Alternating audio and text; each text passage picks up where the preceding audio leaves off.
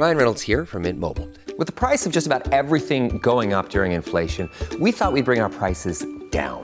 So to help us, we brought in a reverse auctioneer, which is apparently a thing.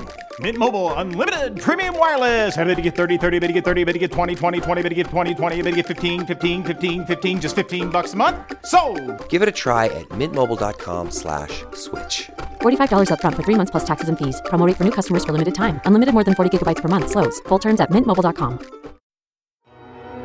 With supply chains becoming more complex, you need to stay on top of the latest logistics developments. So if you work with logistics, you need the Beyond the Box podcast from Maersk. It's the easy way to keep up to date with everything from digital disruption in logistics to the need for supply chain resilience in today's market. Find out more and keep ahead of the game with the Beyond the Box podcast on logistics insights at maersk.com/insights. This show is part of the Head Stuff Podcast Network. Hello and welcome to another episode of Basically. I am your host, Stephanie Preisner, and with me in studio today to talk about all things heart-related, medically, not romantically, is Professor Robert Byrne, the Director of Cardiology at the Mater Private. Welcome to the studio. Thanks so much for coming. Thanks for having me. I'm going to just get some information about your job and what you do, and then I have listener questions which range from quite serious to, you know, which is better, butter or flora, all things heart related. So I guess for people listening to get a sense of like what cardiology is, I think I associate it with like heart attacks mainly, but I saw a cardiologist with my grandmother in the Mater Private, actually. What was his name? He was a tall man with dark hair. Yeah, there's a few of those. There's a few, yeah, they all kind of look the same. Very tall, skinny man. Anyway, he kept saying, "We'll get you to 90, Eileen, we'll get you to 90. It's like, this is from when she was 80. And then, in fairness, she made it to 91. Yeah. So, yeah, he was great. And then one time I saw him in America at the luggage carousel with his family, and I felt like such a creep because I felt like he thought I was stalking him. Anyway, so it's not just about, you don't just see a cardiologist when you have a heart attack. So can you talk to me about your job, how you got there, at what point in medical school you decided to go into cardio, and I guess a bit about like what your day-to-day life is like as a cardiologist. So I mean, cardiology is really a very varied specialty. It deals with a variety of things heart related, from just prevention of heart disease and offering people general advice on whether flora is better than butter or whatever, and trying to prevent them to have a heart attack, to dealing with people who have actual heart problems. And we tend to think of those as problems with their heart arteries, maybe problems with the electrics of the heart. There's a whole subspecialty called electrophysiology, which is just cardiologists who are specialised in heart rhythm disturbances. Then we have cardiologists who are more specialised in heart valve disease, in patients with weakened heart muscle, heart failure. We see a lot of blood pressure. In addition to the common or garden heart attack. So it's quite a varied specialty, and I think that's what attracts people to it. The other thing is it's quite manual. So a lot of the subspecialties involve actually doing procedures, intervening, opening up blocked arteries, doing ablation procedures for heart rhythm abnormalities, or implanting pacemakers or defibrillators to treat heart rhythm disturbances. So it's in that way, are you a surgeon as well? Or do you have to train, like when you're in med school, do you go down the surgery route or medical, but you have to do a surgical bit because you're going to be operating on hearts? Yeah, it's a good point. So it's classically considered a medical specialty, but it's one of the more manual, if not the most manual specialties. So the overlap with surgery is quite a lot. And actually, in recent years, we've developed a whole host of ways of treating heart disease that previously required you to have open heart surgery, and now we can do them through minimally invasive procedures in the groin or in the wrist. And actually, there's quite a lot of overlap with the classic cardiac surgeon type of procedures, such that nowadays cardiologists and heart surgeons work very closely together in teams called heart teams. So that's been a real development over the last 10 years. You might be aware, if you have a narrowing in your aortic valve, which is the main outflow valve in your heart, it used to be an open heart surgery. now over the last 20 years it's become a procedure where a small folded apart valve is put in through the groin, fed up to the heart, and then expanded in the actual aortic valve without having to take out the old valve. That's mad. How do you see... Like, how do you see how that's travelling up through the groin?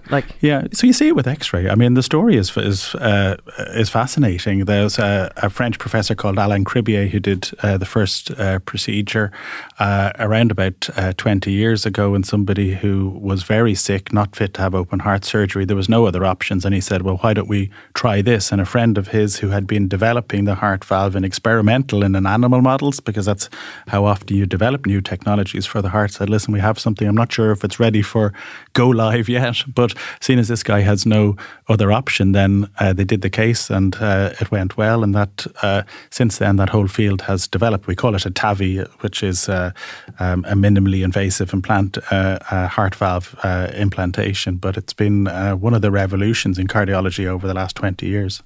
So does that mean that it's like less recovery time for the patient, less time in hospital, or do you still have to treat yourself like you've just had open heart surgery? No, I mean, what we call the upfront morbidity, or, you know, the pain and the problems and the risk of complications directly after the surgery are much reduced. In fact, nowadays you can go home the following day after having your aortic valve implanted, which 20 years ago would be something you couldn't have imagined. Normally it means 24 hours in intensive care, then down to a step-down bed, then slow recovery and physiotherapy on a ward. And if you do this minimally invasive, then you can go home the next morning. There are plenty of people who also discharge, the patients at the end of the day after this procedure in certain countries. Now, I think that's pushing the envelope a little bit too far, but an overnight stay and then discharge the next day is common in many countries. And is what's happening, you're kind of pushing a folded up valve through the damaged valve and kind of reinforcing it back out to its straw-like state? Yeah, that's what you're doing. I mean, that was a real paradigm shift as well, because people say, well, do you not need to take out the old heart valve before you put in a new one? And the clever engineers who were working on this said, well, actually, no, we think the strength of the valve, if we put a scaffold around it, will be enough that when you expand it on the balloon, it stays expanded and it pushes the old calcified, degenerated valve to one side. And then the new valve sits in the middle and opens and closes 70 times per minute and works completely fine. And that's what happened. So you're pushing it to one side, or are you going in? Like, I'm imagining that you have a pipe, like a hard pipe, and you're pushing it through a sock. So the sock is kind of all floppy and it stopped being a tube, and you push the pipe through it, and then the sock is expanded back out to what it should be.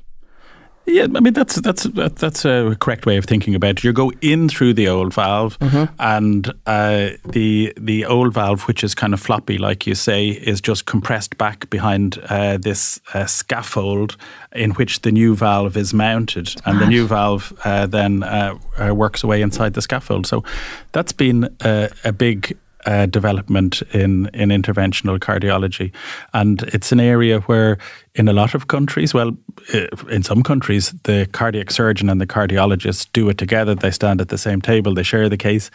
You know, in many other countries, I suppose it's mainly an interventional cardiology, a procedure that cardiologists say, listen, we need to have a surgeon on standby, but it's a procedure we're happy to do on our own. But we discuss all the cases in advance in a heart team and say, listen, here's someone who's young, they've no other comorbidities, they're generally well. Probably a conventional operation might still be the way to go in their case. And then here's someone who's a bit older. There's other considerations why you might not want them to have open heart surgery or general anaesthetic. And this is a case that'd be better suited for a cardiologist to do a TAVI on. What are are the heart issues that you see on a daily basis mostly genetic or mostly lifestyle induced? Like, what can people do to avoid ever seeing you, or are some people just unlucky with their genes? Yeah, no, that's a great question. And I mean, without fudging the answer, the short answer is it's a mix between both. There are a couple of rare conditions that are genetically mediated, but most common are garden problems with heart valve abnormalities, with heart artery problems, are acquired heart disorders. So if you take coronary artery disease, build up of cholesterol in your heart arteries that causes heart attacks, or causes angina when you exert yourself, if it's a more chronic condition. That's something that's part genetics and part lifestyle. And the genetic component varies. Maybe it might account for somewhere between 30 and 60% of it, and the rest of it is due to environmental factors, like if you're a smoker, how high your blood cholesterol is, whether or not you have high cholesterol. And so there's a variety, whether or not you have diabetes, how much physical activity that you take. So it does make sense to concentrate on the things that you can improve. Obviously, your genetic makeup, there's nothing much you could do about it. But for example, if you have a high genetic risk, then it's even more important to double down on changing the things that you can change. Like exercise is one of them. We say you should aim for at least 150 minutes per week of moderate intensity exercise. And that means, like, you don't need to be going to spinning classes. I mean, by all means do if you're otherwise well, you enjoy it. But moderate intensity, a good brisk walk, a very gentle jog, a cycle, it should be enough to get up a light sweat. If you're not getting up a light sweat, it's probably not doing much for your circulation. And can it be 150 minutes in one go?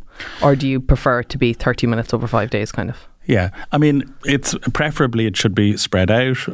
Ideally, you might do 30 minutes, 5 days per week. Then there's some people who say, listen, that's just not realistic. I can't do that. And you could say, well, maybe try 25 minutes of higher intensity exercise 3 times per week. You know, so it just depends, I suppose, on your stage of life, how busy you are with work, family, kids, how much exercise you can do. I mean, a very useful way to get your exercise is if you can commute into work by walking or cycling. That's obviously something that you have to do every day, so you can build it into your routine. I mean, Dublin has its issues in terms of cycling and also today, cycling. Like there's no job that you could possibly do arriving to work, having commuted in today, you'd be soaked. On that, I guess, without delving to 2 questions before I go to that. 1 question, sorry. My husband has very high cholesterol. His father died of, now he's under a cardiologist, right? But his father died at 45 of heart-related issues. All of his family have high cholesterol. His brother is a vegan. Noel doesn't drink. He doesn't eat red meat. Like, he has a very, very healthy lifestyle. And for someone who's like 35, he saw a cardiologist and they were like, okay, this is probably genetic. Like, try for 3 months, change your diet completely, exercise, do all that. We'll check your cholesterol again and then we'll see. So he did all that and it was still as high. So they put him on a statin. Is some cholesterol genetic? Like, we cannot see a reason in his diet why it would possibly be this high. Yeah. So there's definitely a genetic predisposition to having high cholesterol. There's a subset of people with familial hypercholesterolemia that tend to have very high cholesterol levels and have first-degree relatives who have heart disease at a very young age. So he might well fit into that category. But there's a spectrum, and while some people might not fit the criteria for familial hypercholesterolemia, they'll still have a genetic predisposition to having a higher cholesterol values than the average person. So I would say, as a rule of thumb, like diet, it depends how good your diet is to start with, but if you've got a reasonably balanced diet and you really double down on low cholesterol stuff, you can probably expect to see a 15 or 20% change in your cholesterol. But if you've got very high levels and the doctor's advising you to get it down by 50 or 60%, that's not going to be possible without taking medications. And the other thing to realise is, what's a good value for one person may not be a good value for the other person. So someone might say, oh, well, I was out with the lads there playing around a golf and I told him my cholesterol was this, and his doctor had suggested that was a fine value for him, and the next guy would say, oh no, my doctor told me that was way too high. And that's because doctors make an overall assessment of your risk, taking into the other factors like family history, like blood pressure, like diabetes or whatever, and it's not a one-size-fits-all approach. For example, sometimes you'll see someone with a heart attack and they say, I've come into hospital about a heart attack, I was told all my life that my cholesterol was a bit borderline, but it was grand, and now you're telling me that it's way too high, and you're saying, well, you've proven that for you it's too high because it's building up in your heart arteries, and now it's not a normal cholesterol we're interested in, it's a better than normal cholesterol. We want you to have a lower cholesterol than 95% of people on the street, so you don't have another heart attack, if that makes sense. And that is to say, before he went on the statin, he had like scans and investigations and like checking what was the story with the heart. Also to have a baseline to see if it's going to disimprove, so that it wasn't just a random number. So what do you do in your personal life because of the job that you do and the things that you see? Obviously, maybe exercising or the things you do to keep your heart healthy based on the evidence that you have. Yeah. I mean, I think you pay attention to the sensible things. I mean, exercise is one thing to try to build in to your lifestyle. If you have a busy lifestyle, you can work it into your commute fine. Otherwise, you just have to find time to do it. Keeping an eye on your diet. I mean, there's a lot of information on fad diets. There's been quite a lot of studies on diets. And from a heart point of view, the evidence suggests that the best diet is a Mediterranean type of diet, which is a balanced diet, a lot of things in moderation. Of course, more, if you like to eat meat and fish, more white meat, chicken, fish, red meat maybe once a week. Cook with olive oil rather than with animal oils, nuts, seeds, plenty of fresh fruit and vegetables, as little processed food as possible, and maybe occasional glass of alcohol. So, fad diets don't seem to have the evidence behind them that Mediterranean type diets have from a cardiology point of view. Mm-hmm. So I think, sensible, balanced diet, the exercise, take measures to manage stress, to manage workload, make sure you get adequate amount of sleep. And I think the two other things are know what your blood pressure is and know what your cholesterol level is. Those are two variables that very tightly link to the risk of heart disease. The classic teaching is once you get to the age of 40, you should know what your blood pressure is and what your cholesterol is. So if you're listening and you're over the age of 40 and you don't know what your blood pressure or cholesterol is, go and have that checked. And then check it like every 12 months or 6 months? Or So it depends. So maybe your cholesterol panel comes back and saying, listen, and bear in mind when you're looking at cholesterol panels, we're interested in two things. We're interested in your good cholesterol, which is protective, and your bad cholesterol, which is damaging. They're LDL and... So HDL is the good one and LDL is the bad one. And you're really kind of looking at the ratio between the two. And let's say you have a really good HDL cholesterol, which is high, very protective, and your LDL cholesterol looks good. I mean, it's probably you're saying, listen, I'm lucky genetically and with the things I'm doing, I'm predisposed to having a low cholesterol. Maybe your GP says, that's fine, we'll check it again in 3 to 5 years or something like that. Mm-hmm. Maybe you have a borderline cholesterol where they say, listen, there's some measures are necessary, come back and have it checked in 6 or 12 months. But I think you should know what your cholesterol is. And I think it's good even to know what the values are. Like for the average person on the street who doesn't have heart disease, we say just focus on your LDL cholesterol, which is your bad cholesterol. Mm-hmm. And if you don't have established heart disease and you're young or middle-aged, probably less than 3.0 is where you'd like it to be optimally. Now, lots of people in the population will have it between 3.0, 3.5. It's only over 4 in the absence of any established heart disease that we say, listen, that's a high, bad cholesterol. But I think it's good to know the numbers. Same with blood pressure. Probably most of us know like 120/80 is a normal blood pressure to have to strive for. And if your doctor's checking your blood pressure, then it's 140/90 is the cutoff where we say, listen, above that, it's high. So know what your blood pressure is and know what your cholesterol is. What are certain symptoms? Obviously, we know if you get a shooting pain up your left arm, like you're into urgent cardiac care, wherever. But what are other symptoms that you know about that people should never ignore? Yeah, like I think the cardinal symptom not to ignore is chest discomfort. Don't even use the word pain. Like the amount of people who come in and say, come in maybe with a heart attack and the symptoms have been grumbling on for a few days and said, have you any chest pain? No, but I've had discomfort in my chest for the last few days. So it's a vague discomfort. It's normally in the middle of your chest. So people think, should it be on my left side? Should it be going down to my right, down my left arm? Maybe, but actually it's usually behind the breastbone, a vague type of discomfort that may or may not go to your jaw or your left arm.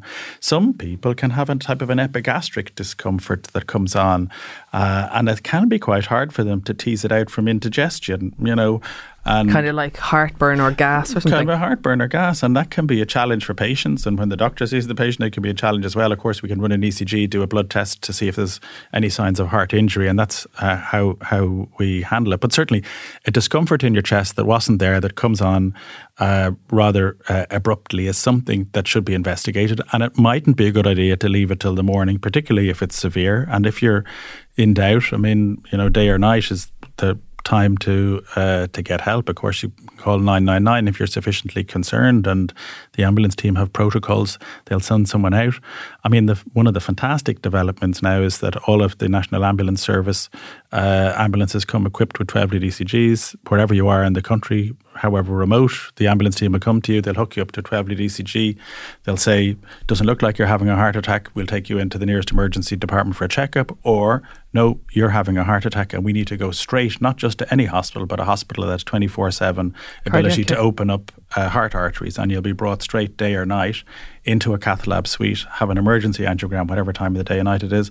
If there's a blockage, it'll be open. So that's what we call primary PCI, and that's been a real revolution in cardiac care over the last 15 years or so. We used to give these clot-busting drugs, and we still do. So if you're out in West Donegal or you're down in West Mayo, there's quite a detailed calculation that goes in. When the ambulance person sees you, well, they say, can I get this person to a hospital in order that they'll be on a cath lab table and have their artery opened within 90 to 120 minutes. And if they say yes, they blue light it and they'll bring you to wherever the local hospital is. If you're in Donegal now, they'll bring you to Derry, which is a fantastic development. That's really impacted on the treatment of heart disease in Donegal. If you're in West Mayo, they'll look at bring you down to Galway or whatever. And if you're not, they say, no, with the best will in the world, we're not going to be able to get you there. Then they still give the clot-busting drug, which was the more old-fashioned treatment for heart attack, and still has a role, and it buys you time. So the way the services have developed, they're evidence-based, they're based on clinical trials. We know internationally what's best practice, and in Ireland, since around about 2013, it was adopted on a national scale, which has been a brilliant development, saved countless lives, and saved countless people from living with chronic weakened heart muscles. I don't really know much about the mechanics or operations of a heart attack. In my head, it's sort of like the heart goes into spasm.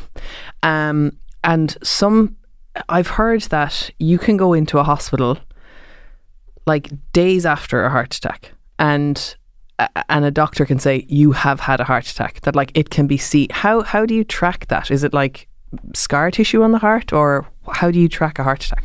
Yeah, so it's a good question. So what people call a heart attack, it actually can mean different things to different people. So, I mean, there's two things to consider. One is what other people might call a coronary thrombosis. A clot forms in one of your heart arteries. It abruptly reduces blood to the heart muscle. The heart muscle is starved of oxygen and nutrients and it dies. And that's a typical heart attack. The symptoms can be quite vague, from this classic chest pain to someone collapsing dramatically on the street, to someone with more indigestion type of chest pain. And it might be that you don't recognise it as signs of a heart attack, or some people don't have any symptoms at all. They can have a silent heart attack. And when they go in to see the doctor for a checkup, they'll do an ECG or an echo test and say, hang on, there's an area of the heart muscle that's not working right. You've had a heart attack at some stage. So So it is possible. Then there's the other type of an event, which is like a cardiac arrest. Some people might think of that as a heart attack. And that's when you have circulatory collapse. Unfortunately, it happens. People, sometimes young people on sports fields, gets a lot of attention, and that's where someone's heart stops working, stops contracting in a coordinated manner. Usually there's a condition called ventricular fibrillation, which is this chaotic contraction of the heart muscle, and it's not coordinated enough to build up any blood pressure. The circulation stops, the person collapses, and if nothing happens, then unfortunately they pass away within a short number of minutes. And that's where the ambulance service has to get there quickly. Every minute of delay is associated with a 10% reduction or more in terms of surviving it.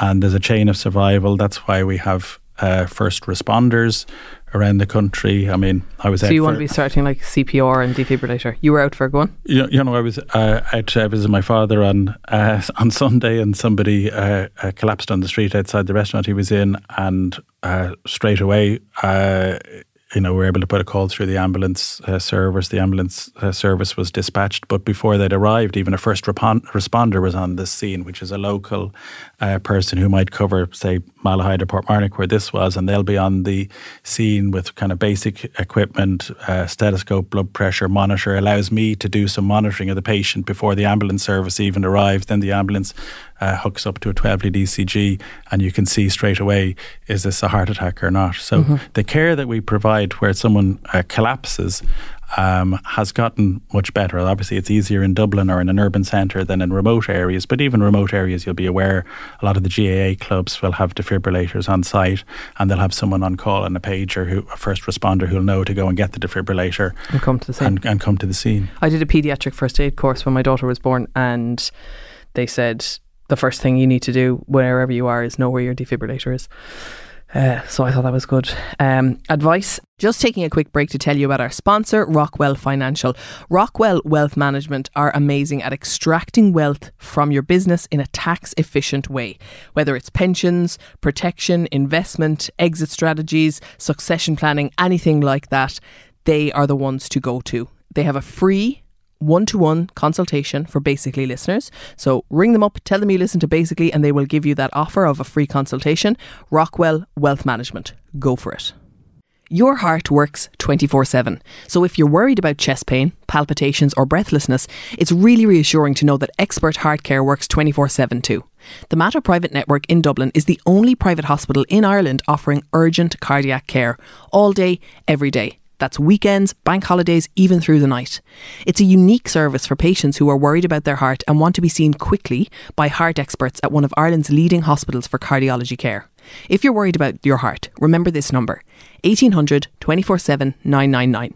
You'll speak directly to a cardiac specialist nurse at Mater Private, and they'll talk to you about your symptoms. And if you need to come to hospital, you'll get a thorough cardiac assessment as soon as you arrive. If you need treatment or a procedure, the cardiology team will work out the most appropriate plan for you. Even if you need treatment the same day, this will be arranged immediately. For urgent cardiac care at Mater Private Network Dublin, call 1800 247 999 or visit matterprivate.ie for more information. This is how it's always been. Double Love is a podcast in which we explore the strange and terrifying world of Sweet Valley High, book by book. Join me, Anna Carey. And me, Karen Moynihan. As we revisit one of the maddest series of books ever written, or ghostwritten. If you ever read about Elizabeth and Jessica, the perfect blonde Wakefield twins, then you might enjoy listening to us absolutely tearing them to shreds. Affectionately, of course. Of course. And even if you didn't, there's still plenty of drama, kidnapping, stolen boyfriends and school dances to entertain you. Find us on the Head Stuff Podcast Network and wherever you get your podcasts. Okay, I'm going to get some listener questions. Yeah. Butter or flora? Yeah, so it depends on your risk. So, and it depends on what your cholesterol panel is. If you've got a perfectly normal cholesterol panel and you eat butter, I think that's fine. If you've got an abnormal cholesterol panel and you're looking for easy wins where you can get the cholesterol back into the normal range, or maybe you need to get the cholesterol in the better than normal range because of other risk factors, then an important factor are called plant sterols. Mm-hmm. Now, plant sterols are only in certain type of margarines, so like Flora Proactive or Benecol, those are the ones that you might know about. They have plant sterols which might reduce your cholesterol by 10 or 15%. So there's definitely a role for them. Now, if your doctor says, actually, to be honest, that's not enough, you need to go on a cholesterol pill, then you could probably say, well, listen, you don't need to bother with the plant sterols with the Flora Proactive, just go straight for the cholesterol pill. So actually the guidelines in the UK say if you need to take a cholesterol pill, then forget about the spreads, just go and take the cholesterol pill. So the other natural substance we're thinking about is called red yeast rice extract, and that has a natural substance in it which lowers your cholesterol, and you can get it in health food stores. I mean, the only wrinkle is some people say, listen, I don't want to go on a cholesterol pill. What can I do? Well, plant sterols in the spreads or the dairy drinks, or red yeast rice extract is another thing, which seems to have a reasonable effect on lowering cholesterol, you might get another 10 or 15% out of that. What are you putting that, like, do you just take that by the spoonful or dilute it in something? Yeah, you can mix it in with your food or whatever you want. Now, the only wrinkle in it is the active ingredient is exactly the same as what's in the cholesterol pills that you take. So some people say, listen, I prefer a natural approach, and they use that. And other people say, well, really, I don't. If it's the same thing, it's more convenient for me to take a cholesterol pill, so they take a cholesterol pill. Okay. Have you seen an increase in people presenting with heart issues as a result of COVID, either the illness or the vaccine? So yes, is the short answer to that. I mean, the vaccine first, that was associated with a very small risk of myocarditis, which is an inflammation in the heart muscle, which was related to the mRNA type of vaccines. Was generally rare in our group, which would have 25 to 30 cardiologists. We might have seen like one or two cases, but very rare. Slight predilection for younger males, we think. And they could get quite sick quite quickly, but thankfully it was very, very rare. In relation, illness, heart disease related to COVID-19 was much more common. Initially in the pandemic, when we were all overwhelmed with information, there was a thought that COVID-19 illness, even a relatively mild one, could result in subtle scarring of your heart muscle, which might be a risk factor for developing weakened heart muscle over time. Now, we did a study called the Satanta study, where we went to a couple of GPs that we work with and we say, listen, don't send us the patients who you're worried about and have long-term symptoms after COVID. Just send us anyone who's had COVID, and we're going to run them through a detailed MRI scanner and hook them up to ECGs and do a whole series of tests to see, is there an underlying risk of heart muscle scarring in the community after COVID? And the short answer is we didn't find a very high burden. But we all know patients who have long COVID, right? Yes. Patients who have had and tachycardia from post-COVID-19 syndrome. And I think the most common thing that you see is this inappropriate tachycardia. It's related, I think, to an autonomic dysfunction. I mean, plenty of people think it's due to an autonomic dysfunction. Your heart rate runs a little bit faster. So you say, listen, normally I can do this on an exercise bike and my heart rate's 130, and now when I do the same thing, it's 150. So it seems to be related to autonomic dysfunction. And what we really learned about COVID is, in a proportion of people, it causes a profound deconditioning. It just runs down the battery, runs down your level of physical fitness. They come to us, we do some basic heart checks, say, listen, the heart muscle's not damaged. Now it's an exercise program to try to get your conditioning back up. Yeah. I had bradycardia before I had COVID. And now my heart rate is normal. So bradycardia being a slow heart rate, and now my heart rate is normal. So I think if I had a normal heart rate, I would have tachycardia. Yeah. No, it's a common one. It's a common one that we saw. But thankfully, this wave, there was editorials in very prominent medical journals saying, listen, there's going to be once the COVID thing passes, there's going to be a wave of people with weakened heart muscles, and that never materialised, thankfully. High blood pressure, all of a sudden, age 47. Could this be perimenopause related? It could be, it could be. And COVID was also something that caused people's blood pressure to go off. So people who had reasonable blood pressure control before COVID, we also saw that their control deteriorated after COVID. But high blood pressure that comes on all of a sudden is something that requires further investigations. For doctors, alarm bells start to go off if you say, listen, this is a high blood pressure that developed quite suddenly. There's a set number of tests that we work through. Usually it's nothing to be worried about. But what we're looking for is hormonal causes of blood pressure, which are often less related to the menopause, but some other glands in the body, the adrenal glands, which give out hormones which can cause fluctuations in your blood pressure. So most of the time, high blood pressure that comes on is what we call essential hypertension. So it's just high blood pressure because of the society we live in, the Western world. Like the rule of thumb is 40% of people in their 40s have high blood pressure, 50% of people in their 50s have high blood pressure, 60%. Right, okay. But most people don't know about it, and those who know about it don't treat it adequately. And the most common, someone in their mid to late 40s who has blood pressure, it's probably the blood pressure has been creeping along. Every year older you get, your blood pressure might go up by about 0.5 point or 1/4 point, and then you reach a tipping point where it just starts to manifest itself. So in relation to that question, it's probably still just regular essential hypertension. But if it does come on suddenly, then there's a few other tests that need to be done. So this one, maybe not, you might not be able to comment personally, but why is it so stringent to meet the criteria for PCSK9 inhibitor? I can hardly walk with cramps. Okay, yes, that's a good question. It's okay. I'll try to give a short answer. So, in patients whose cholesterol level is too high for their condition, maybe they've had a heart attack, and like I was saying earlier, if someone has had a heart attack, we say, I don't care what your cholesterol was really beforehand, it was too high for you because it caused you to have a heart attack. Mm-hmm. After the heart attack, we need to get it down in the better than normal range. So do you remember I told you that the average healthy person on the street, you might aim for a bad cholesterol of less than 3.0. If you've had a heart attack, you should be aiming for 1.4. So it's significantly lower. And the first way to get there is by these statin medications. Now, a proportion of people on statins, albeit a small proportion, will have muscle cramps and they can't tolerate the statins. And we have 4 or 5 different statins and you work your way through them.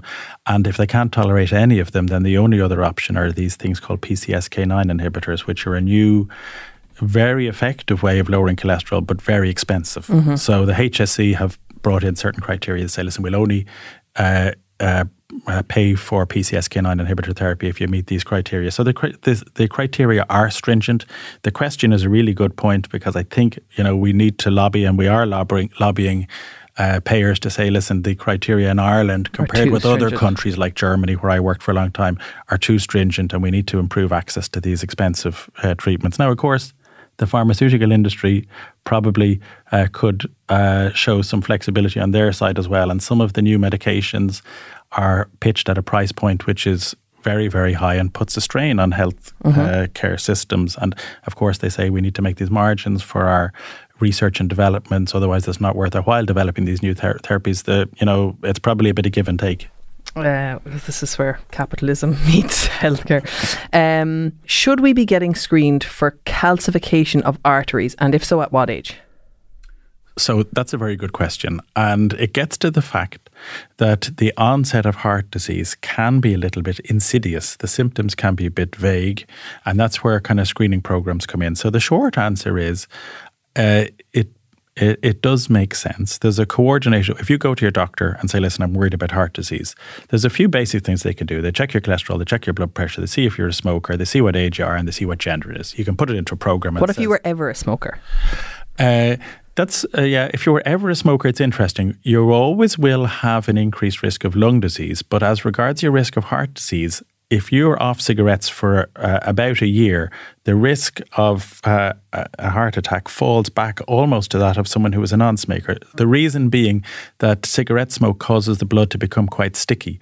So it's a risk factor in the acute phase for thrombosis or clot forming in the heart arteries. But once you're off cigarettes, then that risk can fall quite quickly. So at least we always tell people it's never too late to give up smoking from a heart point of view. Back to the screening question, the doctor will plug your data into a risk predictor program. There's a couple of them out there, one more used in the UK, one more used in continental Europe, and say, listen, your 10-year risk of having a serious heart adverse event is less than 5%. There's no further screening indicated. Your 10-year risk is greater than 10%. You're in the high risk category, and there's some tests that you should consider, or you're in the grey area with maybe a 5 to 10% risk, or a 2.5 to 7.5% risk. And there's where these kind of calcium scores and CT scans of your heart arteries come in, and they help to say, are you more in the lower end of that risk spectrum or more in the higher end of the risk spectrum? CT calcium score or a CT coronary angiogram is another big breakthrough in cardiology. I've mentioned a few of them today, but the technology now has evolved to the fact that you can do a whole scan of your heart in a matter of seconds. And what previously stopped us from doing that in a widespread manner was you give a reasonably high dose of radiation to get the answer. And, long-term radiation is a risk for cancers, even though the risk is very, very low. But now the sequences and the scanners have got so good, it's a very low risk. And from the age of about 50 on, you could make a case for more widespread use of calcium scores or CT coronary angiograms. And it's something that we're seeing patients inform themselves online. They come and say, listen, I think I'm in this intermediate risk category. I'd like a CT scan. And we have no reason not to offer it to them. I think it's something we should be doing more of, and we will be doing more of. But is this are those people private patients who are paying for it? Or can you just publicly say, I want this? Yeah, I mean, you can say it publicly. The country There's a waiting list. Yeah, there's a waiting list. Like, there's a country is in the process of making more CT scanners available and cardiac CT scanners available. At the moment, if you want to have it, most of the time, even if you've got health insurance, you have to pay because the health insurance companies don't cover CT scans. Now, again, we've been lobbying them to say this is standard of care in many countries, and it is changing slowly. But a CT scan costs, of the order of between 500 and 700 euros. So it's not a cheap test. But that's, I suppose, how things are at the moment. I have badly swollen ankles. Does that mean something bad for my heart? Yeah, so swollen ankles is an interesting one. And there's a couple of things to think about in swollen ankles. Is it on one side or is it on two sides? So if it's on one side, we're worried about something, a clot in the leg. You've heard about it, and people who come off long distance planes, maybe they're sitting around, the blood's not flowing in the legs, they get a clot. In people who have swollen ankles on both sides, there's two thoughts we have. One is it due to a weakness of the heart? Or the second thought, is it due to the pressure in the blood vessels being a little bit lower because you're lacking protein? So there's a blood test and an ultrasound test of the heart can clarify which of those two it is. I have high blood pressure since I was 22. Why did I get it so young? I was very active, slim, good diet, 44 now, still on medication. Yeah, so there's a proportion of people with essential hypertension, which means there's not a secondary cause for high blood pressure, like hormone imbalance coming from your adrenal glands, or a narrowing in your renal arteries, or a narrowing in your main aortic artery. These can be secondary causes of blood pressure, but a proportion of people who do everything right still get high blood pressure at a young age. And the most important thing is to pick it up, because if that had gone undetected for 20 years until someone was in their 40s, then considerable damage could already have been done. So I think the fact that it was picked up in the 20s, that's very important. My mum died at 38 of heart failure. Is there any checks beside the usual that our children should do, that us as her children should do? We kind of answered that, did we? Yeah, I mean, know your cholesterol, know your blood pressure, and if there's sufficient concern about heart artery disease, then something like a calcium score or a CT, CA could be considered. My God, we have so many questions here, but I'll finish on this one. I recently lost 60 kgs. Could I have caused long-term damage being morbidly obese for so long? Yeah, obesity puts a lot of strain on the heart. Now, losing 60 kilograms is fantastic. I mean, that's a very large degree of weight loss. Possibly some surgical measures were done to assist with the weight loss there. Of course, there are medications out there, some of which you might have heard about in the lay media, that lead to appetite suppression and weight loss. But 60 kilogram weight loss is a lot. Having those extra 60 kilograms on do put strain on your heart. I mean, imagine. But does it put strain on your heart that is like damage that's irreversible, or now that she is in a smaller, lighter body, the heart is not under so much pressure? Is it like when you take away, like your tyres are kind of flat when you've so much weight in the car, but then you take it out and the tyres are grand? Yeah. So that could well be the case. I mean, certainly an ECG and an ultrasound or echo test of the heart would be the right way to go. It may well have been that they got by without having undue strain on the heart, and now if you did an echo and an ECG, everything looks good, then you say, fine, great, you got away with it. Mm-hmm. I also lost a significant amount of weight and had a surgery afterwards and had ruptured hematoma. And my surgeon said that basically because I was overweight, my veins and arteries ended up being kind of like milkshake straws, the thicker straws, and that they didn't go back to like smaller ones once I lost the weight. And so now I'm more likely to get like ruptured hematomas, and like my veins are a bit fucked from it. Yeah. Yeah, that's an interesting one. But I mean, you could imagine there's a certain rationale to that. But most of the time, like your body will adapt to the new weight. I mean, your surgeon's right to point out that all of our bodies, they have this, they're pinned to this thing called homeostasis, where it's very difficult to move yourself either above or below the weight that you were, and it can take quite a long time for your body to get adapted to this new weight. But I think, I wouldn't say that's for the rest of your life. I mean, I think that your body will eventually adapt to your new weight. Same as for that listener who was with the question. Okay, well, I have endless questions, but is there anything else that you think we should know before we finish there? And maybe we'll get you back in another time to answer more of the questions. Yeah, no, I mean, I'm very happy to answer those questions. I think... I actually have one final one. Yeah, go ahead. Your lifestyle, like your private life, your recreation life, are you on call? Is being a cardiologist like one of those jobs where like you have to go in the middle of the night? Your patients that you operated on at 2:00 in the afternoon is now having something like, is it a difficult work-life balance? Yeah, I think cardiology is one of those specialties where it attracts people who are willing to put up with these kind of work-life balance issues, and most people will live quite close to the hospital that they work in case they have to go in quickly for a patient that they treated earlier who's run into a problem. Same with surgeons. Of course, centres that offer this primary PCI, then the cardiologists have to go in for patients who are brought in the middle of the night with a heart attack. So interventional cardiology in general, it is a specialty where the work-life balance is an issue, and you have to take measures. You can't finish at 5:00 and go home and have dinner.